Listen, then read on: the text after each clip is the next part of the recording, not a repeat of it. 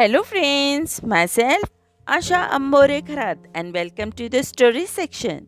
Our today's fun and entertaining story name is Rabbit and Lion. Once upon a time, there was a dense forest which had lots of animals and birds living in it. All the animals and birds lived in perfect harmony. No bigger animal or birds ever killed a smaller one for food. However, there was one exception, and that was the king of the jungle, an evil lion. The lion hunted around the forest at all times and killed animals for food. One day, the animals could not take it anymore, so they got together for a meeting. It's unbearable.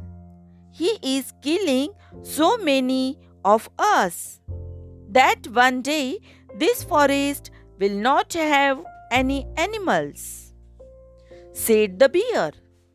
So, all the animals under the leadership of the elephant decided to approach the king. Your Majesty, you are killing so many of us throughout the day, when you need only one for food, said the elephant. We suggest you kill only one of us each day, said the fox.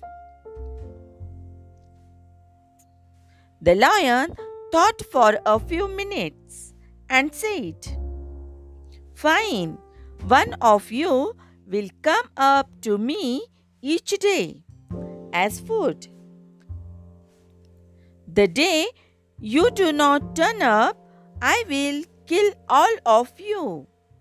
The animals agreed. From that day, one animal would leave his family to go to the lion as food. This went on for many days, till one morning it was his turn to go to the king. The intelligent hare was walking to the lion's den. When he saw a well on the way, suddenly a bright thought struck him, and he almost ran to the den. Seeing him, the lion roared and said, I was wondering where you are. The hare replied, Master, I was on my way to your den.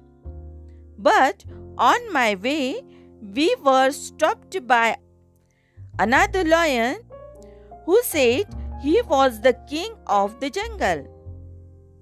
He called you a fake and wanted you to fight him to prove your supremacy. The lion was relieved and ragged.